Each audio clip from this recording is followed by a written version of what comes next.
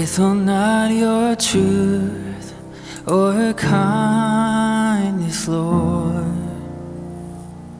Withhold not your truth or kindness, Lord. Welcome to The Notice, where together we notice the mercy of God. I'm Susan Hoekstra, your host. Well, it's been about a year in the making, but it's here. My very first podcast, my very first episode. Welcome. I'm not sure who God will bring to listen, but I'm hopeful that it's you or anyone else who wants to live their life noticing God. I'd like to give a special thank you to my family, friends, small group, extended family, and church family who have offered their support. Thank you for being part of my fan club. I hope you will also invite others to join our conversation. My prayer is that our time together will be well spent, reflecting on relevant topics, biblical musings, and the sharing of stories from people just like you, out on the streets, in the trenches, taking notice of God and how He notices us. So what about you? Do you feel noticed, or do you feel invisible? Do you feel like no one is truly listening to you? Or do you find yourself grasping onto words of affirmation like a lifeline? Or maybe you secretly wish to be on stage or recognized in some way, but felt like no one really noticed. Truth be told, I've had an internal struggle with this my whole life. It's not easy to admit or even talk about out loud, but it's real. As I continue to struggle with this, I began to recognize that others struggle as well, but we resist talking about it. Perhaps we conclude that all this self-talk doesn't sound very Christian. Could we be feeding the struggle by ignoring it? It starts with the baby's cry. Toddlers seek it through temper tantrums, teenagers with rebellious overtones, and 20-somethings with budding accomplishments. As we mature, we tend to squelch this need because we don't want to appear selfish or self-promoting. Instead, we develop more sophisticated communication and negotiation skills to get noticed. And now with the onset of social media, this need for recognition appears even more prominent. After all, isn't going viral the new path to success? Craig Detweiler, an expert on faith and social media, serving as president of the Seattle School of Theology and Psychology, states, quote, "To me, so much of the crisis in our country and culture is rooted in the issues of identity. People are feeling unseen, unacknowledged, and underrepresented, and they're desperately crying out to be noticed, affirmed, and loved. I see selfies as rooted in our deepest hunger, our greatest longing," unquote. So if indeed we have this need, this longing, what does that say about us? Is it selfish, or is it human? And how do we go about meeting this need? Let me start by sharing a few stories. First, there's Susan. Susan was raised in the racially tense streets of Detroit in a Polish Catholic low socioeconomic family with 3 older brothers. Her father was old school. Boys were definitely the jam, so she was often overlooked and ignored. But that wasn't the only reason. There were more serious issues in her family.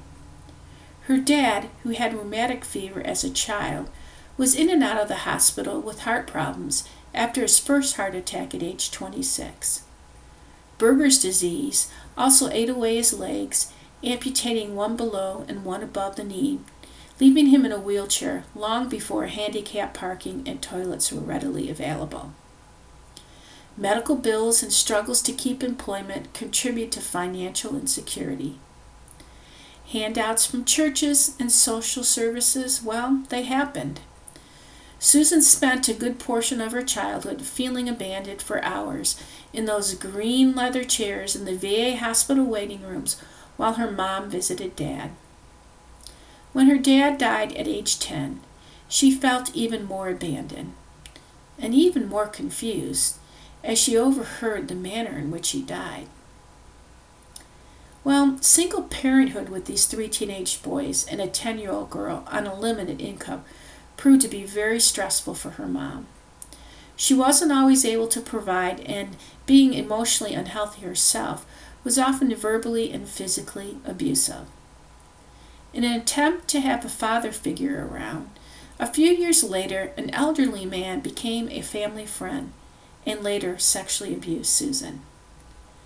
Anyone who has been abused feels unnoticed and unheard, and she quickly recognized the world didn't pay much attention to her. Teased about her buck teeth and her weight made her take things personally. To her, others seemed more interested in the beautiful people. You know, the skinny girls, the celebrities or talented people. So she made a new friend, music, and she made a vow. Perhaps she could develop her musical talents and become a famous musician or star on stage. Then she would get noticed. And what about Sharon? As a deaf child, Sharon had a tough life that wasn't limited to her hearing disabilities. Cognitively impaired, as a young child, she was abused by her birth parents who locked her in dog cages. Eventually, social services was alerted and she was taken out of the home and put into an orphanage. When she was 8, she was adopted by a couple in their 40s who seemed to want to help, but didn't always know how to make the right choices for her. For example, should they teach her to sign? Should they encourage her to be in community with others with learning disabilities or in a regular classroom? The couple were also emotionally unstable themselves and were screamers, raising their voices louder and louder, just so Sharon could hear. All the drama left her feeling extremely skittish.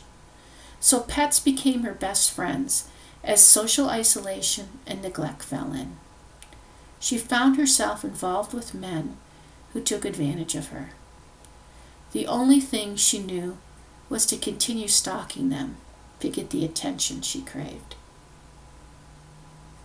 Or what about the socially alienated young man who was found to have been demon-possessed from a young age? Truly, he felt overlooked and ignored. No fan club for him. That is, until a man, an extraordinary man, noticed him.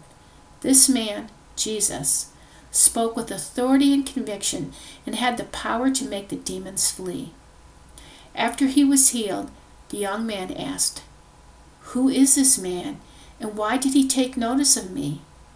If only I could spend some time with him." Instead, Jesus simply replied, "Return home and tell others what God has done." Do any of these stories resonate with you? Maybe you find yourself performing to meet the standards of others, or relentlessly seeking out others to pay attention to you. Maybe you subtly do things to get noticed and don't even realize that's why. Or maybe you're just tired of being tired and secretly wish that someone, anyone, would notice you. But what would that notice look like? What kind of notice are we looking for? According to Maslow's hierarchy of needs, being noticed actually feeds the psychological need of confidence. If indeed being noticed and affirmed builds our confidence, how far is too far? Mark Snowberger from Detroit Baptist Theological Seminary states, quote, "Instead, these problems are symptomatic of a more serious one, the problem of celebrity. The desire for celebrity is, at its heart, the desire of a person to be frequented, to turn heads and command the notice of others. To become a celebrity is simply to succeed in being noticed regularly." Unquote. Everyone seems to want to be a celebrity these days. Social media creates a culture that entices us to want more and more attention. We take selfies, have our own websites, podcasts, blogs, and numerous social media accounts.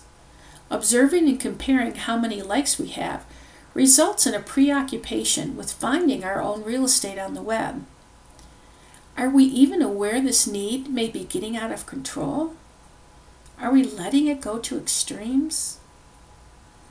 I want to be sure that everyone listening understands that this podcast isn't about encouraging narcissism or seeking that stardom. Instead, we are exploring this need for validation and affirmation. Just what does that look like? Let's talk about our definitions. When we validate someone, we are simply validating their experience. We aren't necessarily agreeing with them, but we are acknowledging their experience is real to them. When we feel validated, we feel heard. If we share something with someone and they try to talk us out of our feelings, we won't feel validated. Validation is an important need. The need to have someone share our life with is so important and is a primary motivation for marriage. But we need more. Just read any of the Psalms and you read about how David poured his heart out to God just to be heard. Affirmation takes it further. Affirmation acknowledges, but it does something a little different. It passes a favorable judgment. Affirmation is a positive opinion on someone or something. Someone might even call it encouragement. Or those who don't think they need to be noticed might feel like they're being patronized. But for purposes of this podcast, validation acknowledges, affirmation approves. If our first need is validation and we aren't validated, we start the search for affirmation or approval. Looking for this approval starts in childhood when we strive to meet our parents' approval. Then it's teachers, coaches, and peers. In essence, we build a fan club. Parents are usually the co-presidents and grandparents part of the board. Extended family, friends, and hopefully a church family become part of the club who help provide that validation and affirmation. However, not everyone in our fan club is capable of meeting those needs. Some of us don't even have a fan club and are still seeking our parents' approval. Left seeking validation and affirmation, we feel the deficit. Where do we go with this? Most Christians would say that the scriptures are the best place to start. Certainly, there are plenty of verses that validate us. One of the most popular is Psalm 139, which tells us, "O Lord, you have searched me and known me. You know when I sit and when I rise. You understand my thoughts from afar. You search out my path and my lying down. You are aware of all my ways. Even before a word is on my tongue, you know all about it, O Lord. You hem me in behind and before. You have laid your hand upon me. Such knowledge is too wonderful for me, too lofty for me to attain. Where can I go to escape your spirit? Where can I flee from your presence? If I ascend to the heavens, you are there. If I make my bed in Sheol, you are there. If I rise on the wings of the dawn, if I settle by the farthest sea, even there your hand will guide me. Your right hand will hold me fast." So could God actually know more about us than we know about ourselves? Yes, more than any other person could. God is with us 24/7, and He indeed invented our fan club. And it not only validates us, but affirms us. He also explains His pursuit of us in Psalm 23, verse 5, which reads, "Surely goodness and mercy shall follow me all the days of my life." However, I discovered the root word for follow is actually pursue. So the verse would read, "Surely goodness and mercy shall pursue me all the days of my life." Have you ever realized God pursues you? Have you ever recognized His mercy as His affirmation? Let's talk about what happens in Exodus chapter 5, the tabernacle chapter. The tabernacle was the portable sanctuary used by the Israelites until the building of the temple in Jerusalem. Within the tabernacle was the Ark of the Covenant, the most sacred object, which was placed in the area called the Holy of Holies. Only the high priest could enter the Holy of Holies. On top of the ark was a lid called the mercy seat. This is where God is seated to dispense mercy to man. The mercy seat concealed the people of God from the ever-condemning judgment. Each year, on the Day of Atonement, the high priest enters the Holy of Holies and sprinkles blood on this mercy seat. Only through the offering of blood can violations of God's laws be covered. The Greek word for mercy seat in Hebrews 9:5 is hilasterion, which means propitiation. Propitiation explains that because of Christ's death and our faith in Him, our sins are covered. Our shame is released. Righteousness is satisfied through the cross. Honestly, how can we get more noticed than that? So what would our lives look like if we embraced this mercy? If every time we felt that deficit or felt less than others, we didn't need validation or affirmation, and instead remembered that God's blood removed all judgment, that God's blood removed our need to perform or seek solace in the wrong places. Could we stop worrying about how everything relates to us? Or stop performing like Susan? Or stalking like Sharon? Perhaps we could be like the demon-possessed man that simply did as Jesus instructed and went home to tell everyone what God has done. This journey to live a merciful life is a process, and I'm grateful to come alongside you. 2 Corinthians 2, verse 4 states, "To comfort others with the same comfort I have received from God." This is the essence of discipleship, to pass it on. I am so grateful that God brought people into my life that saw my brokenness as a temporary condition and introduced me to this mercy of God. His mercy allowed me to accept myself and look at myself through new eyes. How it changed how I viewed others and how it changed my focus. The determination to discover who I am actually resulted in discovering whose I am. I am more and more convinced that God has called me to share His message of mercy to all who will listen. And so that's why there's this podcast. That's why I write songs, lead small groups, teach Bible studies, speak, lay counsel, and write articles in a soon-to-be published book. Just like the demon-possessed man, I have to tell others just what God has done. So as we move forward, continue to join us. Continue to learn how God has noticed others. Our next episode in 2 weeks will feature a very special guest, my daughter Kristen. Kristen and I will talk about how music has helped her take notice of God and how God notices her through music. We'll also share the story of how the two of us came to write the theme music for this podcast. So I look forward to seeing you then. Until then, take notice.